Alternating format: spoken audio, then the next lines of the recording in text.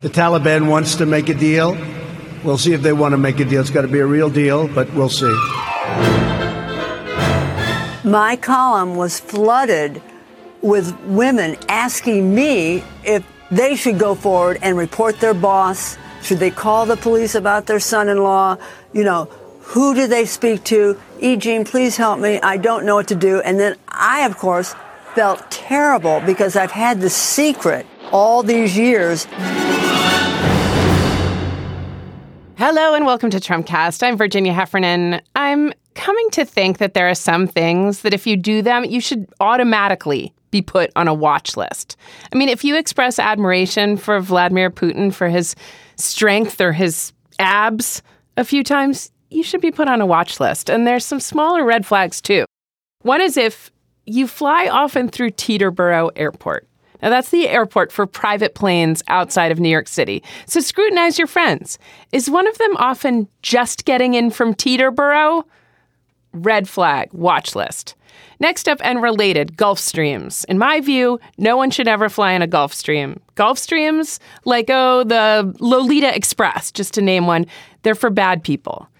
And finally, no one in the world should run a, quote, merchant bank, whatever that is, called Aspen Capital. I just don't like the sound of that, Gordon Sondland's bank, Aspen Capital.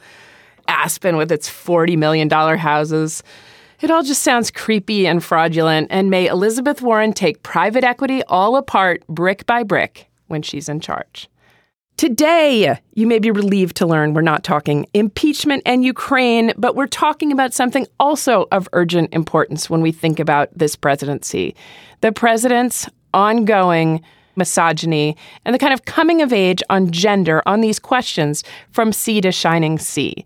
My guest is Christina Cauterucci. She's a staff writer at Slate. She writes about gender, feminism, and social politics. Christina, welcome to Trumpcast. Thanks for having me. I am so looking forward to talking to you on a range of subjects, all the way from gender to gender. The only subject, A to Z on gender. So, okay, this morning I have to confess that I went out with a quote unquote bad take because I worried I'd been such a good soldier with good takes that it meant that I wasn't taking enough risks. I don't know what I was thinking.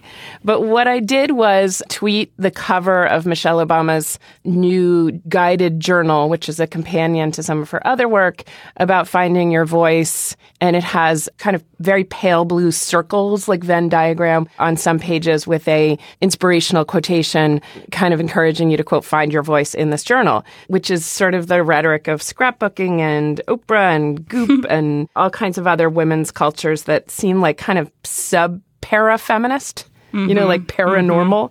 And I said, when they go low, we build a lifestyle brand. When they go low and undermine democracy, we build a lifestyle brand. All right. So it was a little tacky, and there's no reason to take on. No, that's a good joke. Okay. But an admirable woman like Michelle Obama, and I've come to the habit of deferring to the ratio. So if I just get completely trashed, I usually delete the tweet.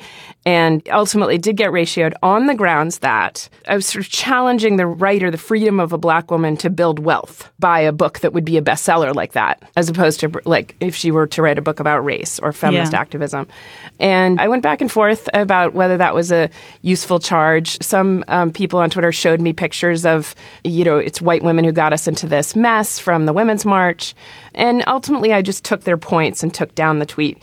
A big issue, but what do you think? You know this world very well, and intersectionality has come in for a big stress test in the last 3.5 years since the first Women's March. So talk on that big, careful subject. I'll say that I reviewed Michelle Obama's autobiography, Becoming. Yes. I think it came out last fall, right around this time.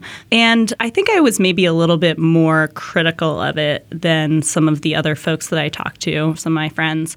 I share maybe what I interpret to be your point of view, that I wish she was a little bit more forceful with the way she talks about the moment we're in right now, the imperative to act, the destruction of, democratic norms that we're seeing from the White House, because she is in a position of incredible influence. And she's clearly trying to use that influence to some end because, you know, she's writing a book and she's releasing a journal and everything. She's going on speaking tours. Like, it's not like she's shying away from the spotlight. So the question is, what does she want to do with that spotlight?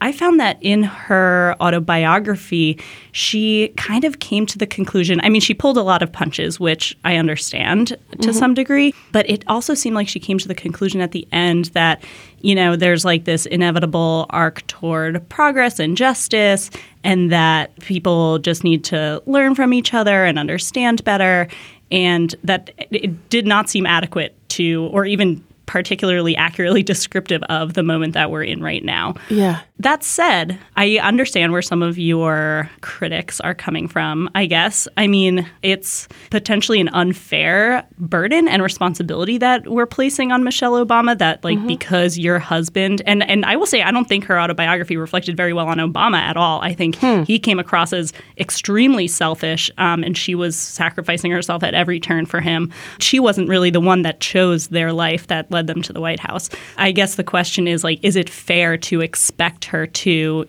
take on that mantle because she was thrust into this position of power and influence? And, you know, if she wants to not be a target for the right, I think she's been a target for so long. And it's not surprising to me necessarily that she wouldn't want to be so politically inflammatory that she would attract more of that kind of abuse. And so maybe we should just let her write her journal and be happy for a little bit. But I guess I'm torn on it. It's actually a place that I don't find myself very often these days, so it's nice to feel a little bit ambivalent about something instead of being like just outright outraged. That's what I mean about a stress test. What happened to the Women's March group is also part of this. It really puts pressure on your thinking based on what you said about Becoming, the book to which this journal is a companion. And I'm contradicting my first point that this is a lifestyle brand. I wonder if, as you say, there's something subversive in writing about Obama, the real sacred cow here, as writing about her husband as having been selfish, as having directed her and her children's lives in a way that they didn't choose. There's always like a cartoon in the first couple's relationship, like a cartoon of marriage. Yeah. And, you know, my favorite First Lady, Betty Ford, went so far as to say that she had become an alcoholic under the pressures of being president's wife. And now she was here to save you from the same fate. Wow. And maybe there's a little bit in Michelle Obama's writing that's about the rigors of marriage or having a husband hell-bent on his career, and also the sort of radicalism among especially Black feminists or feminists at the intersection of self-care. Yeah, I think that especially at this point in time, with the news cycle being what it is, politics being the way they are, I think that a lot of people aren't getting those particular needs met. And Michelle Obama might be a very welcome figure to offer that kind of support. I definitely don't begrudge anybody the opportunity to make money. And like, maybe this is what she really wanted to do all along, and she's finding great self-fulfillment from it. Maybe she feels like the more outwardly political leaders on the left are doing a great job and she doesn't need to step on their toes. But I also think it's interesting to consider our changing ideas of what a first lady's responsibility should be, especially considering, you know, one of her predecessors sort of almost became president. And nearly immediately out of that office ran for Senate. Or very soon after out of the First Lady's seat. Yeah, there is an interesting, strange precedent there. One of the reasons for this guided journal by Michelle Obama is to help readers and users of the journal find their voices. So women finding their voices is a phrase that seems in a way to unite even the scrapbooking crowd on the right, the Christian scrapbooking crowd, but also people like E. Jean Carroll, whom you've written about, who, while she has had a very engaging and lively voice as a journalist for all these years, is only recently finding a voice as a witness. Mm-hmm. And I wonder if you can say something about that kind of catch-all phrase of finding your voice, including how it comes through with the witnesses to Harvey Weinstein, to Matt Lauer, and by the way, the victims of Harvey Weinstein, the witnesses to Harvey Weinstein's misconduct, including Gwyneth Paltrow. Yeah, I mean, it's really, this is a very interesting loop. And we have so many women's voices as witnesses and also victims and survivors of abuse in the fray right now, including E. Jean Carroll and all the President's Women. So do you think there is some use to this finding your voice discourse? I think E. Jean Carroll is a very good example of why it is and the different things that voice can mean to somebody. So as you said, E. Jean Carroll, she's hosted a television show. She's had a widely read advice column for decades.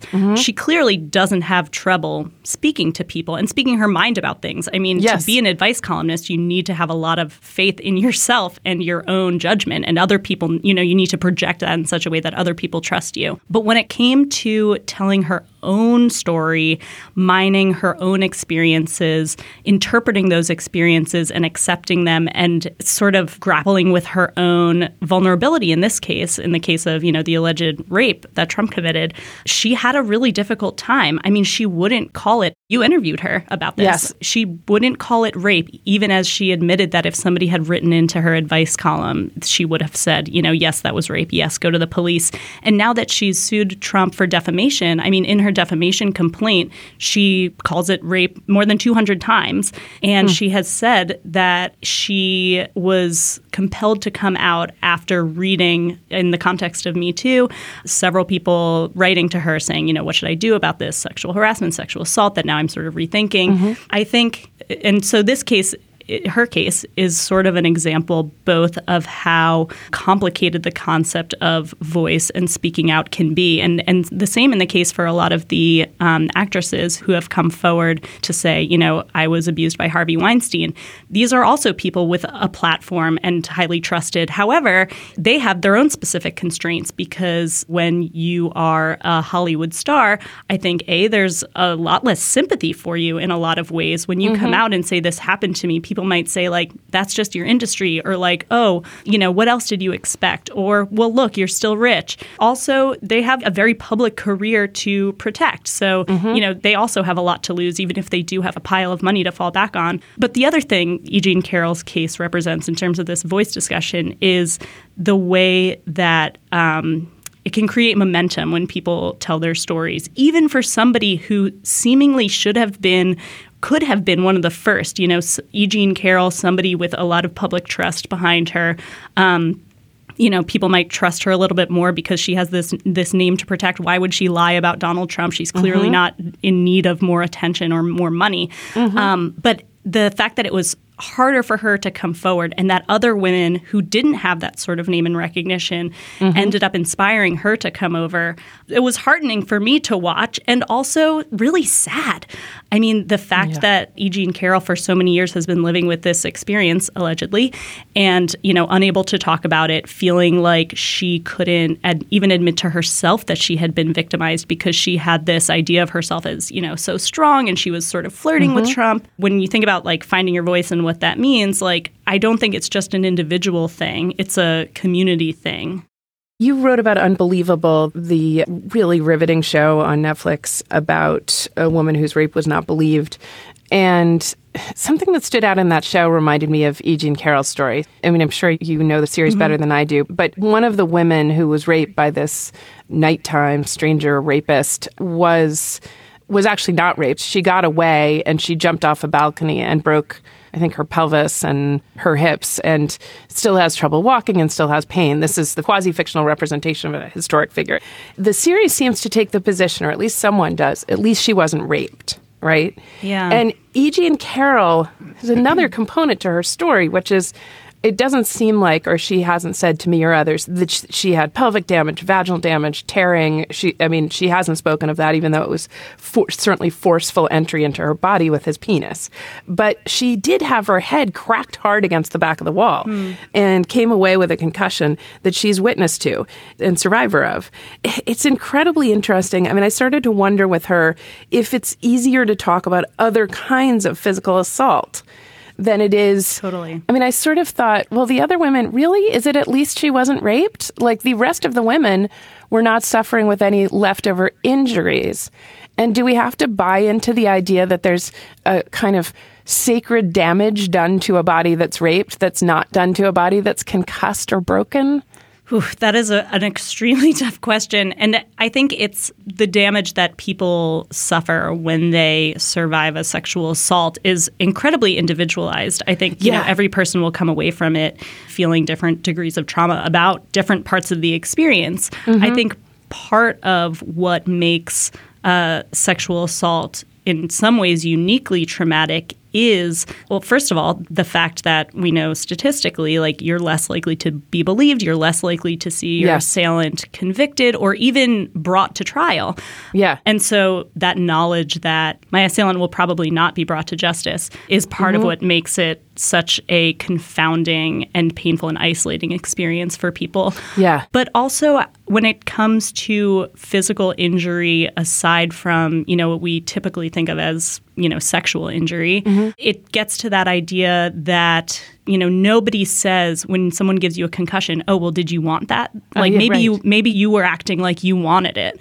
Yeah. Whereas if it was damage incurred from sexual trauma, there is that sort of other layer of disbelief that comes in where, oh, you know, maybe it started out like you wanted it, or like, did you say no more forcefully? But when it comes to other types of pain in your body, that question never comes up. Yeah, I mean, that is also something I've spoken to E.G. a tiny bit about, which is when right after I spoke to her, I was talking to my son, who's now 14. I think he was last year 13, and he said, "Why don't women report? What could they possibly make them not report?" It's true, although it also, you know, he was probably hearing some of the discourse of like, boys have it bad. Yeah. I don't know. I worried that there was a little bit of like, if it was so bad, why did they wait so long? The only thing that occurred to me, because he's sort of in the height of his, like, you know, pre-adolescent pride and swagger, was to say, you know, like, if some kid beat you up on the playground, you might not report him to the police, even if he like broke your jaw and gave you a black eye. And he said, right, because I wouldn't want to seem like I was weak. Mm-hmm. And that's what E.G. Carroll said, you know, and I said, well, what if you were told that might keep him from beating up like if you reported him and put him in prison or, you know, got him in serious trouble, that might stop him from beating someone else up, like his sister or another kid who's not as tough as you. And like E.G. Carroll, he said, I might do it for that reason. Yeah. So I do think that, you know, we don't, like, nobody wants to see, that's what E.G. Carroll said. She said, I didn't want to see it as rape, at least at this point, because I fought it. I saw it as a fight, and it was a fight that I won. Mm-hmm. You know, and she's proud. She's a proud athlete, and she didn't like to have lost that one. Yeah. It's interesting that she says she felt like she won. Yes, because she got away. Yeah. I mean, after she was raped. Yeah. And that also speaks to, like, the other harm that she was probably scared she would incur if she stuck around, you know, or if Trump forced her to stay there, allegedly. Yeah. I think it's also complicated when you think about the social repercussions of reporting somebody who is known or beloved in the community.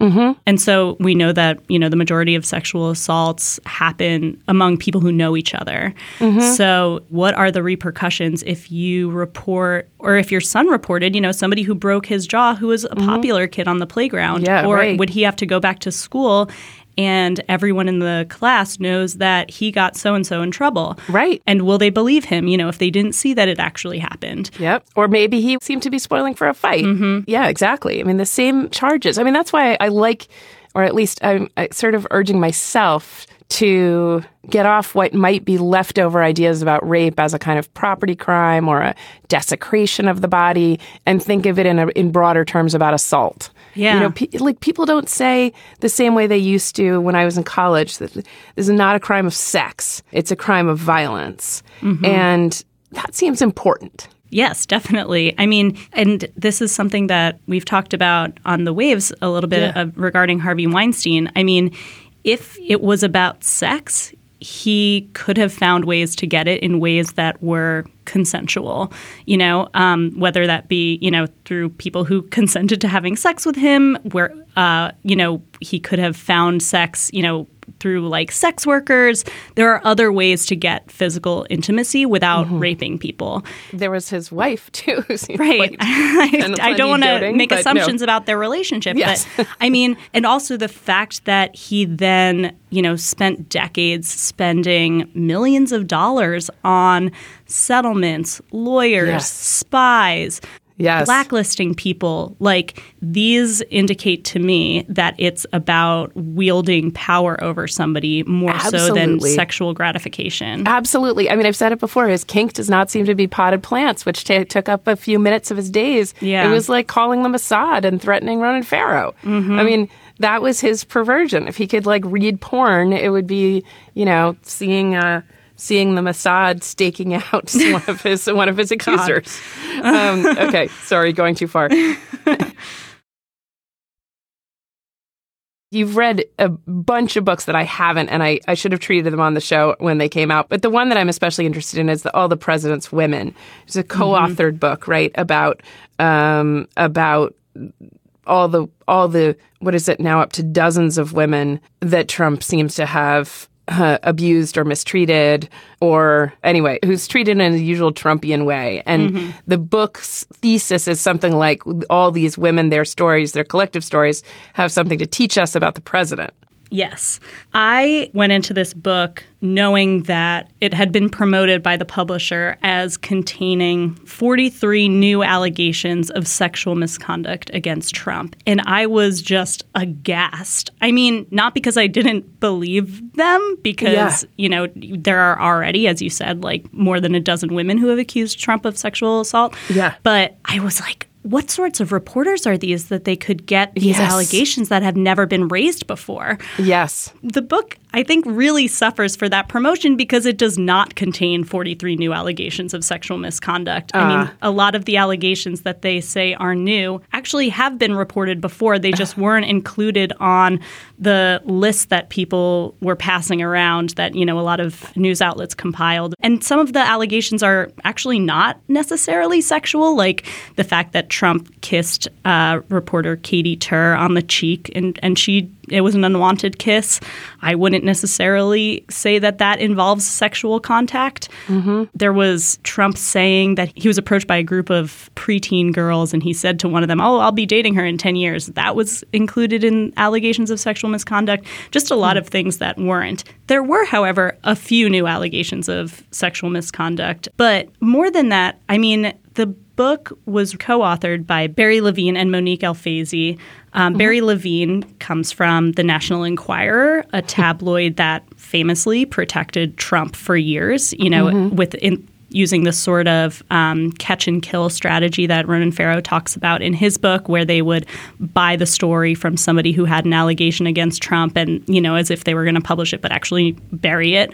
And I found that the sensibilities of tabloid reporting and writing really did not do justice to the stories of these women that the book was trying to tell. I mean, it comes from the thesis that Trump's, the way he wooed his wives and the way he treated his wives, the way he cheated on his wives and what he did in his affairs, and the way he allegedly sexually assaulted and harassed women all come from some sort of like unified theory of women. And, the book really tries to dig into what that might be. And I just felt like it's not that deep. Like, yes, he's a misogynist. Yes, he treats women like crap. But like, if you want to explain why he does that, like, look at the world that he's in. I mean, it's not unique for a rich guy who travels in circles with models to mistreat women. Like, that's actually, I think, a person who didn't might be the exception to the rule. Like, these industries are rife with abuse. And also, you say that the book reproduces the logic of, objectification is too weak a word. That the book itself calls Marla Maples a leggy blonde and a flaxen Women haired are belle. like busty and like he stashed his mistresses away. I'm like, these are just incredibly gross and outdated ways to talk about treating women. Yeah. And especially at this moment when there is so much good reporting being done, and it seems like there's a shift in the public's ability and the media's ability to take stories of sexual assault and harassment seriously. I think it's unforgivable to be writing about women in a book that's full of, allegations of sexual misconduct, to be writing about women as like leggy blondes. Mm-hmm. One thing you also talk about is Richard Hatch, who was in the first season of Survivor. I think I've made no secret that I'm a Survivor fan and following the season. And also that Survivor, was the Mark Burnett show before The Apprentice. And The Apprentice in some ways was meant to be the real jungle, what Survivor did with people starving and naked in difficult environments. We were going to see that, it was actually the real estate business or just business in Gotham that was actually, the test of survival. And it just is a little bit of an aside. The Burnett strategy with Survivor and early reality television was like ultimate fighting. Like you were supposed to use all your social skills, including the worst wiles. So there were lots of girls in bikinis, and some of the men were kind of drafting them as a harem. You could win if sometimes you flirted your way to the top, and there were sort of names for those roles. And then the same thing came true on The Apprentice, and people having lots of showmances and lots of underdressing. Last Wednesday on the episode, they had a kind of Me Too episode where the producers stepped in because people were using both Me Too style charges and Me Too style behavior of kind of sexually harassing people as strategy to win the game. Oh my God. It was incredibly ominous, but it also teased out what was true of this particular way of comporting yourself on television. Everything that Trump liked, from Howard Stern to The Apprentice, you did this like goofy, exaggerated skirt chasing, and that was called making good drama, making good TV. Yeah.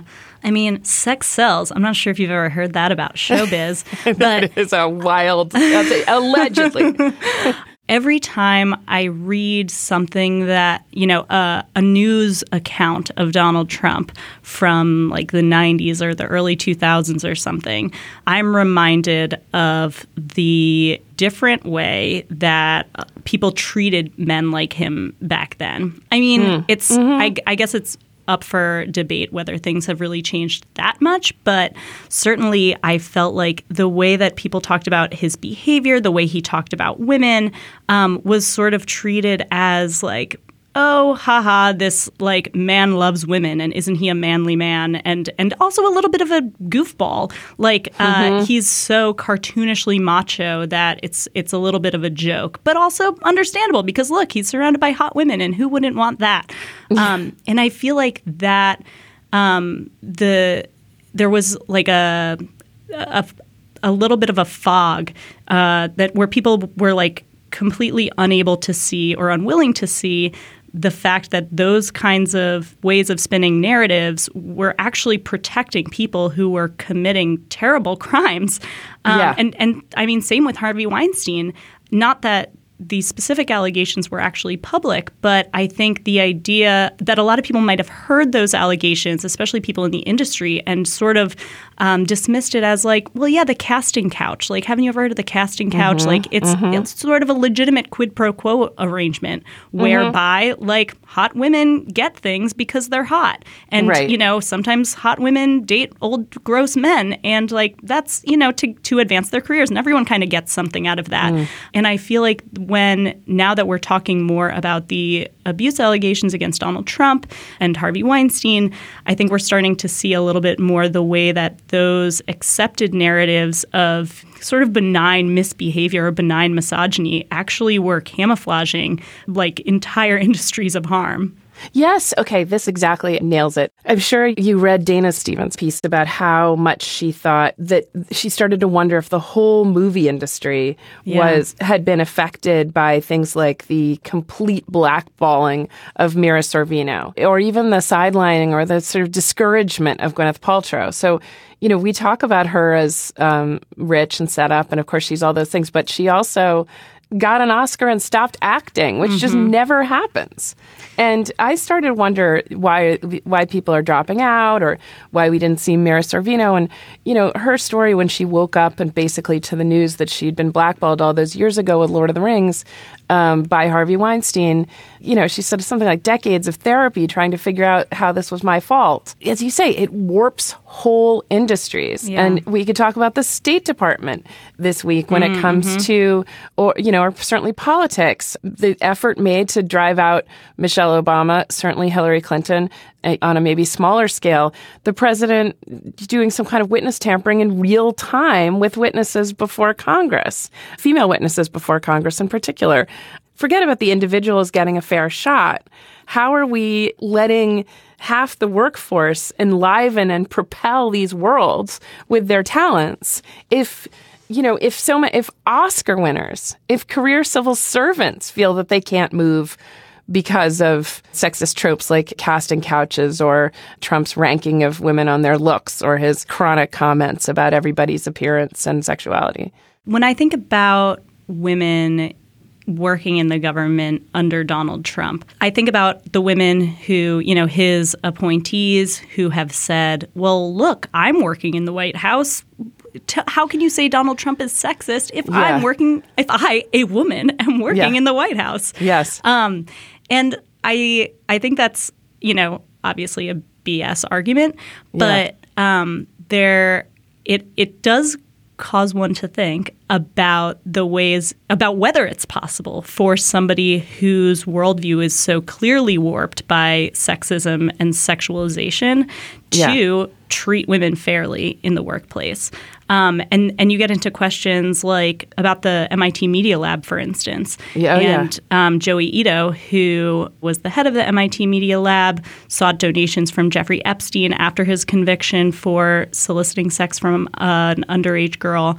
And, I interviewed a couple women who worked there under Joey Ito, and they said, it's really hard for somebody with that worldview to think, this guy is actually just kind of harmless and shouldn't we be giving him a second chance? It's representative of that there are ways that sort of worldview trickles down even if efforts are made to sort of insulate people from the sexism or from the worldview of whoever's making those decisions at the top. There are always functionaries who even lower down in the industry or lower down in, I guess, the White House or federal agencies who are still, affected by the fact that the person making the decisions at the top is animated by misogyny.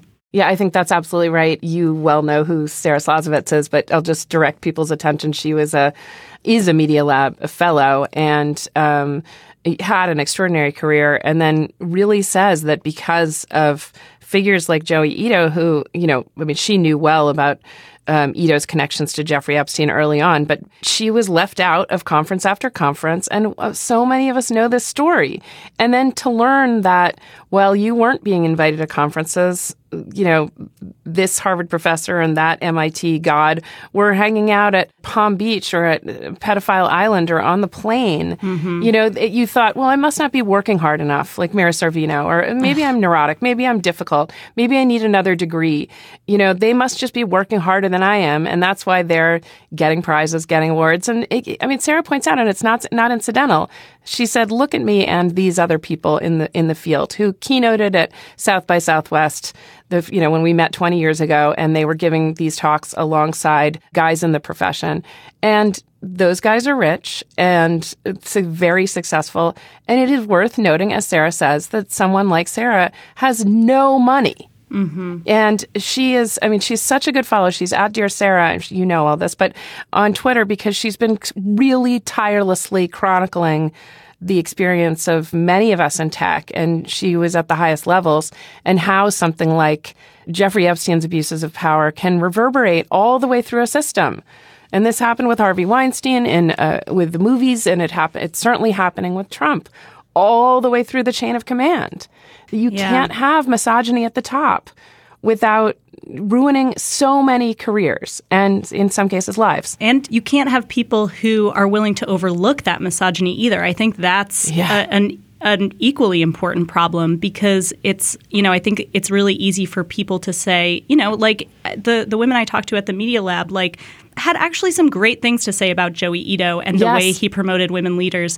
But the fact that he was willing to overlook Jeffrey Epstein's documented history of sexual abuse, I think it impacted those women's chances of success. And I think, people are ignorant to those things, whether willfully or not willfully. But if you are willing to overlook something like that, one wonders what else you're willing to overlook. And also the fact that the way that even just having those people like Jeffrey Epstein in the ecosystem affects women's conceptions of their own worth and value to the organization. If my organization has ties to this guy and he's going off and talking about women and in very derogatory ways, as we know Jeffrey Epstein did in his meetings with a lot of these scientists, who am I? And I know accounts of Jeffrey Epstein's meetings with a lot of luminaries in science and tech. Even respected male scientists would start to look at women in the room and say, like, oh, I wonder if they're just here because Jeffrey Epstein kind of wants them for his, sperm, whatever, world repopulation program because they're really attractive and really smart. Like, it creates a whole system where women are led to doubt their accomplishments, and the men are too, because they're in that same sort of circle where those ideas are getting passed around and told that they're, accepted in that industry. I have a question for you about complicity and enabling. I've written a little bit about this, but I was at a conference years ago, and I saw John Searle, the philosopher, who's a little bit in the circle of Jeffrey Epstein via this organization called EDGE.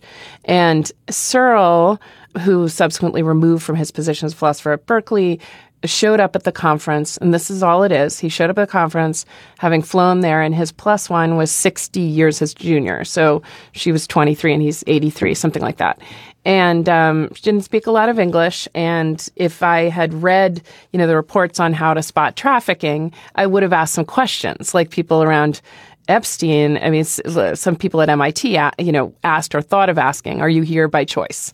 And I didn't ask that. And later, once he was dismissed for sexual harassment and various kinds of abuse from Berkeley, I wanted to look into what had happened to this woman. And so I called other people at the conference, and I'm not going to name names, but basically the younger, and I'm not doing an okay boomer thing, I promise, but the younger women said, and had at the time, I think, asked questions of each other, and we had talked about it. The older women, and I'm talking about serious feminists, one in particular, very lefty, said, it's not my place. It's not my place to, ask someone about their sexual choices, their romantic choices, their intimate lives, kind of live and let live. And as soon as she said exactly that expression, it's not my place, rather than getting outraged, I could remember that mindset. It was like E.G. and Carol, thinking, I'm tough. I'm not a victim. And that I'm in charge of if I briefly want to have a kind of sexual dalliance at Bergdorf Goodman and the thing, then that's because I'm a free woman and I'm sexually liberated. And, and if I change my mind and it turns ugly, then that's a worse day in New York. And then other times you love your one night stand, and that's fine too. When she talks like that, and I hear the voice of those women in their 60s and 70s who wanted sexual liberation, and then this voice of this other woman saying, not my place, everybody live and let live, then I forget that there's, the sort of younger feminists have introduced this idea that there's a solidarity required among women to at least, that we don't owe all our deference to the sexual choices of men, right?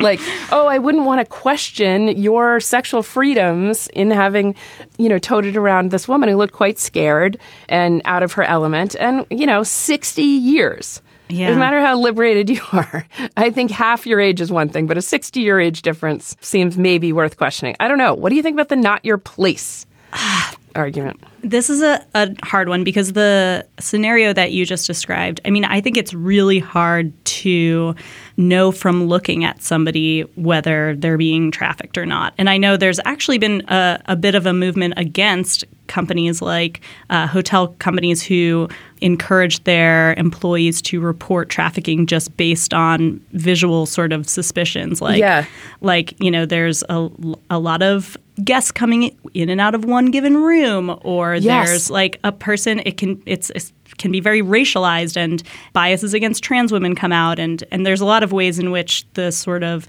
the guidelines do more to damage specific groups of people than to help actual survivors of trafficking. So I'm not sure what I would do in that scenario. I guess if you say she looked scared, like that's another bit of information. Perhaps there would be a way to raise the issue with her without, alerting the authorities or something like that, which I don't think it would be the right choice to get law enforcement involved without actually talking to her. Mm-hmm. But your question about it's not my place is, I think, basically the central question of the Me Too movement, especially when we think about how institutions and communities are going to deal with sexual harassment and abuse. The short answer is, if you consider yourself a public citizen and somebody who's a member of communities, it's everyone's place. Because everyone has a role to play. This is going to sound really cheesy, but everyone does have a role to play in enforcing norms that protect people. And I think there are a lot of different ways to do that people are grappling with choices that are not always easy. Like the question of, if somebody confides in you about sexual harassment or abuse in your workplace, do you go to HR without their permission? I think these are questions that actually don't have easy answers and have to be case dependent, so they don't really make for useful podcast material. Yeah. But I would say that the "it's not my place" view of sexual harassment and abuse is what has allowed a lot of these sort of open secrets and pushed under the rug cases of abuse to persist throughout generations of our public lives as women. My guest has been Christina Cauterucci. She is a staff writer at Slate. Thank you so much for being here, Christina. Thank you. That's it for today's show. What'd you think? Bend our digital ears on Twitter. I'm at Page88. The show is at Real Trumpcast. And let's go on a roll now. Go over to slate.com/TrumpcastPlus and become a Slate Plus member. Today's the day to make your commitment to Slate's journalism and also get all of Slate's podcasts ad-free for only $35 for the first year. I mean, add that up. It's zlotys a day. So go to slate.com/TrumpcastPlus. Our show today was produced by Melissa Kaplan and engineered by Merritt Jacob. I'm Virginia Heffernan. Thanks for listening to Trumpcast.